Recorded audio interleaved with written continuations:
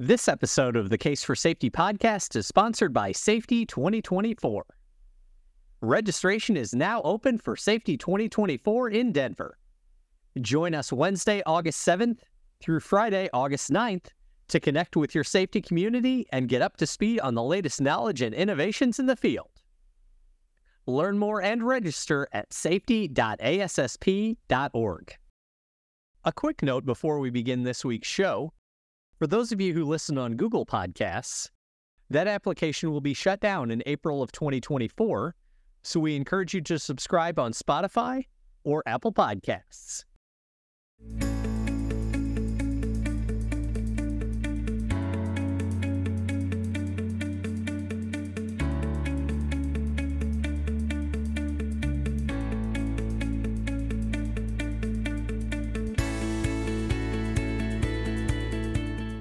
Hello, everyone, and welcome to the Case for Safety podcast. I am your host, Scott Fowler. Thank you so much for joining us today for a conversation about how working backwards can help improve both safety and business performance. And joining me for that, I'm very happy to welcome back to the show Pete Susca. Pete is principal at OpX Safety. Pete, how are you, my friend? Great to be talking to you. Welcome back. Well, wonderful. Thank you, Scott. Thanks for having me. I appreciate it.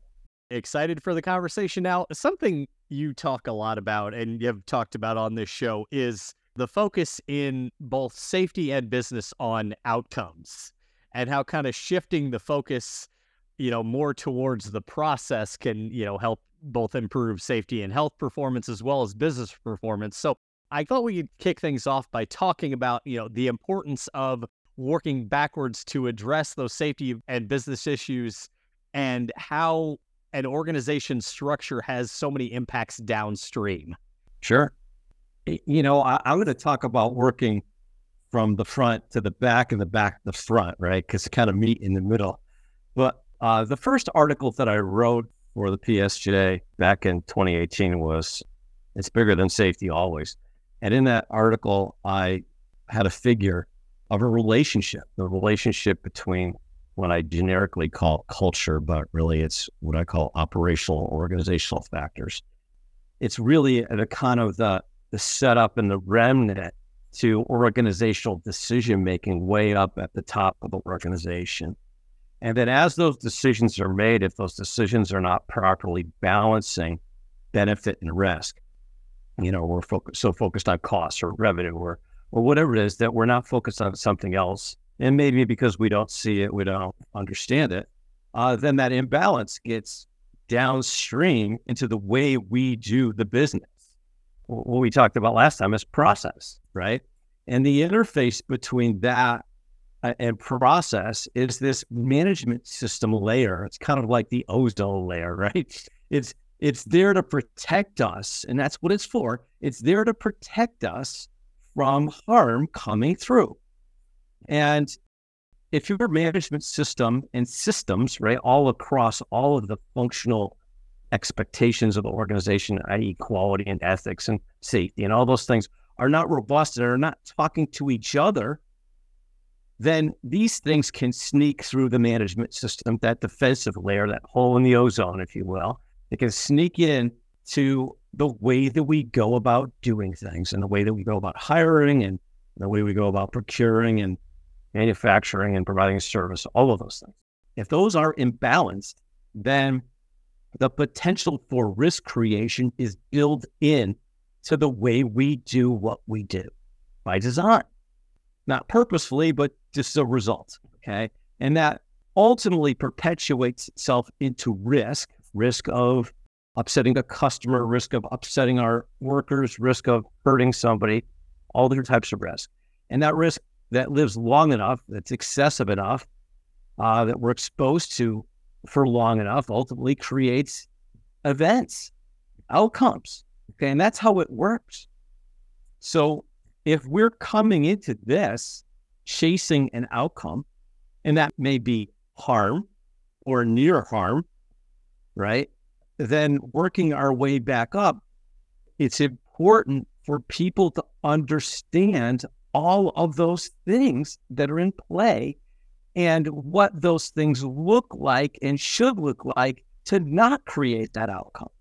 And that's what most organizations don't understand.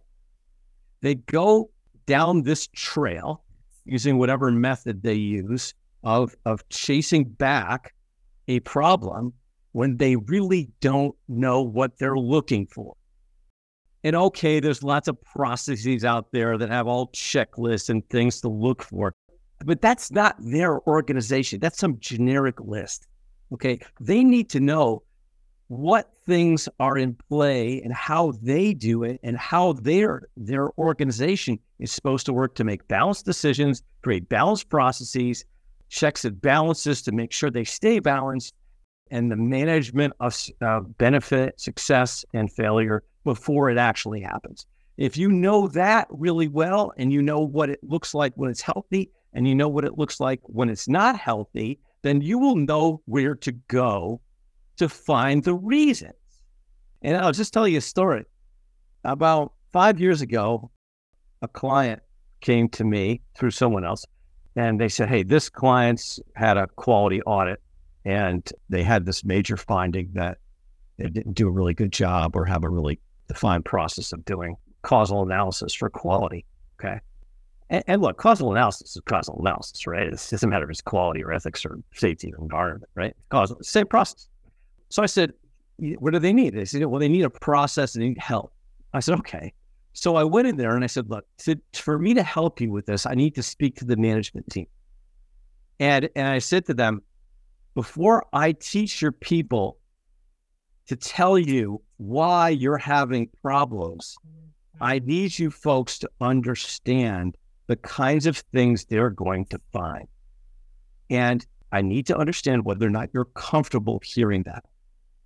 It's a really important step, okay? Because there's a lot of people downstream that don't want to go down those roads for fear of getting in trouble or saying something outside the scope of safety or whatever it is, and getting to the real issue.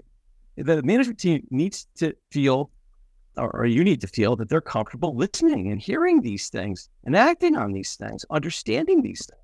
And if they don't, well, you're not going to go. You're just going to keep hitting the wall, right? And so they did. And I said, okay, this class is going to take 2 days. And we did the class. And the first day of the class, I was teaching. What I did was we put every single function in that room and said, look, you folks are going to end up being a team. And this team is going to be designed to take and look at every single nonconformity, every single issue, and every single event with the same lens. Okay, not a quality event or a safety event. You're going to be the experts that look at all the events. And the purpose of that is so that they can go back to management speaking the same common language about the common reasons, which most organizations are not doing. Okay, and they're not respected for. So I had to make that connection first. All right, are you okay hearing this? Okay, now I'm going to set you up to hear it. Okay, and then I spent a day teaching them how the organization should work and function and how to make things right and how to design and how to do all of these things and how to check and balance and how all that works. And 3/4 of the way through the day, one of the guys said to me, he said, look, we haven't done anything on this in an investigation. I said, you're right. I said, what I'm doing is I'm telling you where you need to go when something doesn't work right, because now you know how it's supposed to work. And that's what most organizations don't know. They don't know how it's supposed to work. They go right into, okay, let's go this route, let's go that, let's follow this, let's check that. But they don't know where they're going. They don't know why they're going there. They're just looking for boxes to check, things to put in the report, you know? So you've got to set that up to work. That's the important part of going backwards, if you will. You use the word imbalance. In your experience, where have you found that imbalance exists within a lot of organizations? Or what causes that imbalance, and how can organizations go about, and I know we're going to get into this more later, but how can organizations go about balancing things out? That is the question, right? So there's a lot of pieces to that. One, most organizations do not have a standard way of making decisions. They have priorities, they have values, they have policies. Like you go in the front door of company X and you look on the wall behind the glass case and there's 6 policies, right? And But nobody teaches people how to make decisions across the policies. They teach people how to make decisions vertically down the policy. So the safety people teach people how to make safety decisions. The quality people, right? See what I mean? But business decisions get made horizontally across the policies. So I've got to make sure that I'm balanced in safety, I'm balanced in cost, I'm balanced in quality. That's ethics. It's got to be a balanced decision. And to have that, you've got to have a process, and you have to have min-max thresholds for each of those things. So somebody can say, yeah, you're in there, you're in the range, right? But there's no such thing. So now what we have is everybody out there kind of doing what they think is right. And that's all over the lot. There's a lot of variation in right, okay? And that's what creates the imbalance. Now, the other piece of this, and I do a lot of what I call leader recalibration, because, I mean, a lot of these leaders, the executives, were never taught how to integrate safety into decision-making, how to lead safety as part of leading a business and leading a balanced business. They're not taught that. And, you know, my dad used to say, you know, you learned it on the street. That's how they learn it. They learn it by being in a company or, you know, whatever it is. They learn it in their experience. They don't learn it in school. Okay, so now they're programmed, and then they get out, and in their experience is varied, and now they all come together in one company with a whole bunch of different perceptions and perspectives of how to do this. Finance is so much easier because it's a common language. Safety is not. Okay, in most organizations, it's managed by a set of experience and perceptions, not, you know, an equation. And now, so you have these people making these decisions without, one, having an understanding of what their role is in making decisions, and two, how to balance that appropriately. When I spend time with executives, I strip away hazard from risk. Risk is where hazards get complicated. They get confused, okay?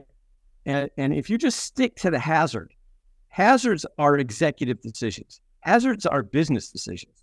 When we see them as problems, the rest of the business sees them as values. Now, going back to balancing, who is balancing the value of the hazard, the business value of the hazard, with the fatality implication of the hazard when they're making that decision? Okay, I'll give you another story. In this training that I do, I have this process with a mezzanine. And I get the executives to tell me where the hazards are, and they list a whole bunch of fatality hazards, but they don't realize where they're coming from. And I ultimately say to them, what is the process reason for these hazards, the common process reasons? And finally, somebody will say, it's the mezzanine. And they'll say, oh my, yeah, you're right. I said, what's the business value of the mezzanine? I understand. We all understand the downside of the mezzanine now, right? Yeah. What's the business value? Because it's got all of the fatality hazards. If the mezzanine wasn't there, there'd be no fall hazard, no fall off the mezzanine, no fall off the stairs, no forklift, no raising a tank, nothing, gone. Eliminate hazard, right? What's the value? And the engineer said to me, the value is I always put mezzanines and I always use gravity rather than a pump. I said, that's great. I said, did you see the downside of gravity? Are you responsible for, I know you're responsible for the upside of gravity. Are you responsible for the downside of gravity? He goes, no. I said, yeah, there's the problem. I wonder if we kind of dive into some more real world situations that people have encountered, and to demonstrate, you know, the value of working backwards to, you know, address these kind of hazards and risks in different workplaces. Sure. I mean, I see them all the time. And, you know, no matter where I go, whether it's, you know, somebody had a fatality or somebody told me a story the other day. I do this work for this very large manufacturing company, and they have this probably 3 million square foot manufacturing facility, been around for a long time, that ultimately they decided to take and separate businesses in that facility. So now everybody's got their areas and their fences and their own rules. And so now as that perpetuates, so we have our own storage, we have our own maintenance, So they used to have cryogenic gas that they used for various manufacturing reasons. And so instead of now having one big tank that everybody used and worked off the pipeline, we have a whole bunch of different tanks. Okay. So now you can see the failure modes are different with multiple tanks than they are with one tank, right? So he tells me this story. He said a couple of days ago, the camera, we have, some videos in our facility. He said we saw these gentlemen from one area come and take cryogenic gas from somebody else's area on second shift. I said, what do you think is going to happen to these people? What do you think is going to be the result of that event? He said, yeah, those people will get punished. And I said, but do they see how these people were set up to fail? Is anybody looking at that? Because we've designed this separately, now everybody has to budget their own gas, and they have to make sure they have enough gas to produce on first shift and second shift, and they have to have a contingency for when they don't, because they still have to produce. So you know what happened here? They ran out of gas. The supervisor or somebody there said, hey, look, we still got to produce. I'm getting measured on produce. Go find some. Do whatever you got to do. But the other piece of it is that we don't even think about is the safety hazard associated with them dumping out cryogenic gas from somebody else's tank. Now, if they got, serious implications of cryogenic gas on your skin, if that happened, we'd have a whole different conversation, wouldn't we? But see, we completely ignored the safety aspect of it because we're so focused on these are bad people, and it's like, wait a minute, these people were set up to fail. And fail how? Fail production, fail safety, fail, right? All of those things. Why by the same decisions? We like to feel like safety is embedded into productivity, but it's not. It's a choice. It's in parallel with productivity. And it quickly gets stripped off when we feel like we're going to get in trouble for not being productive. Because that's the thing that gets measured every single shift, every single day. Not safety, productivity. Okay? So if we've got to go faster, we got to do more productivity. Safety is easily shed because, look, most of us in the safety profession are not taught to make productive safety or to make safety productive. As a matter of fact, we, by our upbringing, believe that safety should be valuable even though it's counterproductive, which doesn't make a lot of sense, okay? We should be taught to make safety productive, and we're not. I mean, the most productive safety I think you can see out there is probably ergonomics, because ergonomics and being productive and efficient, or they work hand in glove, whereas machine guarding, no. A lockout, tagout, no. It's not productive. It's counterproductive. So you can see where the fork in the road is. You see where the decision is, and you can see what the implications are immediately of making the wrong decision, and they're not safety. And with like the cryogenic gas example, have you found that, it usually begins and ends with, as you noted, the guy said, okay, those workers are going to get punished.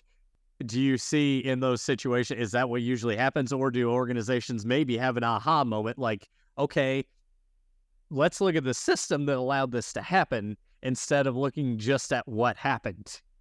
Do they take a look upstream in a lot of these cases? Or is it just, okay, you did something that you weren't supposed to do, we're going to reprimand you and leave the same system in place? That goes back upstream to, the dynamic of the culture. And the dynamic of the culture is a process and systems thinking culture. Then I think most times it's not ready, fire, aim. Okay. It's ready, aim, fire in a system process thinking company. Whereas in a reactive organization, it's ready, fire, aim. Okay. Because they're reacting. Okay. And when you react, you tend to want to just blame. Right. That's the human reaction. What are you thinking? This whole kind of line of management thinking we've set people up to succeed and they purposely failed us. We all make mistakes. look, I mean, all of you executives, did you follow the speed limit when you came in? No. Okay. Is it clear? Yes. Right? It's easy? Yes. No, you didn't follow it. Why? Right? It's the same thing.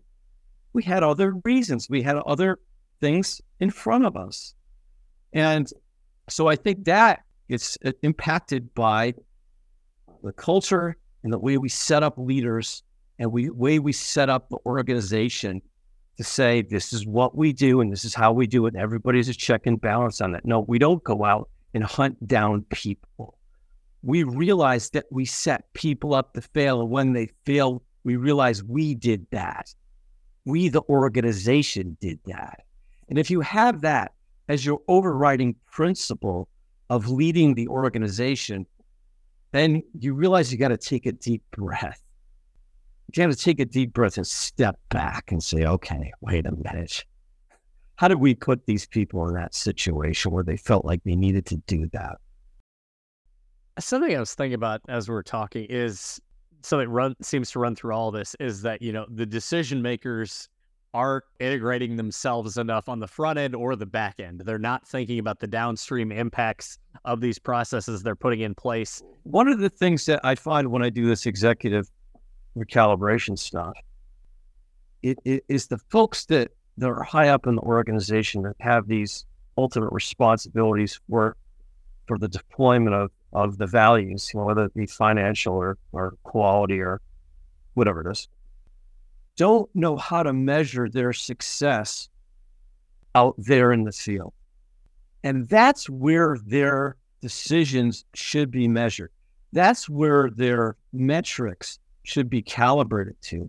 Did it work for the people who make the last decision?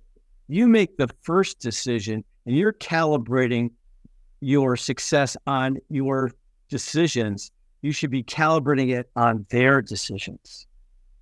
And I will tell you, those folks don't know what the result of their decisions even look like. And so as part of this whole dynamic, what I do is I get them aligned with their reality. One of the examples I use is that mezzanine example, but I also give a procurement example. And that is some procurement person is sitting in an office. Their primary job is what? Reduce costs. Okay. And how do I do that? Well, I try to figure out how to negotiate a better cost structure for whatever it is we're using. And hey, I noticed we use 10 5-gallon containers of substance X in this process. And we're able to negotiate a much better price for a 55-gallon drum of that stuff. So you know what? I have the authority to buy a 55-gallon drum. My job is to cut costs. I buy a 55-gallon drum. That 55-gallon drum gets shipped to the loading dock of this operation, who's never seen a 55-gallon drum before. How are they going to move it? They're going to move it. Not the right way. Not the right way. They're going to be productive, right? We set them up to fail. We set them up to get hurt. We set them up to spill the drum. We set them up with maybe more flammable storage in an area that they should have, whatever it is. Nobody is seeing that in that original decision. And nobody's going out to check on how organizationally balanced that was, which it wasn't. Anything else you'd like to add about the importance of working backwards, improving your organizational structures as we wrap up? Well, I've talked about a lot of these principles. I've talked about kind of looking at things through a different lens, right? The organizational process lens versus just the safety lens. But what I realized when I started writing these articles, and I'm saying to myself, like halfway through, I said, oh man, Pete, you're going to be giving these people all of this great information and they're not going to have the authority, the ability, the respect in the organization to actually get somebody to listen to them. So I wrote an article just on that, which was how to build your standing in an organization as a safety professional, how to build your standing in an organization beyond safety, because that's desperately needed. I will tell you right now in today's world, and I'm with lots of safety professionals out there in the operation, this challenge in safety today is not as much a technical one as it is an organizational one. And we're not doing a lot to change that in the safety profession. Okay, we're working on it, but people aren't talking about it like they talk about technical issues, because it's difficult to tell somebody, hey, look, I am not respected. My company doesn't listen to me. I'm not appreciated. I'm not positioned at the right level, whatever it is. And we in the safety profession need to work on that. You know, if you're in that situation, and I know a lot of you out there are, no matter what level you are in the organization as a safety professional, you've got your organizational challenges. And well, thank you so much again for coming on, Pete. I always really enjoyed talking to you. These are great examples for safety professionals to think about and apply at their organizations, you know, to try to improve, you know, the structure and the culture they have to, you know, work to make their workplaces safer. So I really appreciate you coming on. oh, thank you. Take care. We hope you've enjoyed this episode of the Case for Safety podcast. Be sure to subscribe on Spotify or Apple Podcasts, and be sure to leave a review to help others find the show. You can also connect with us at ASSP.org. We'll see you next time.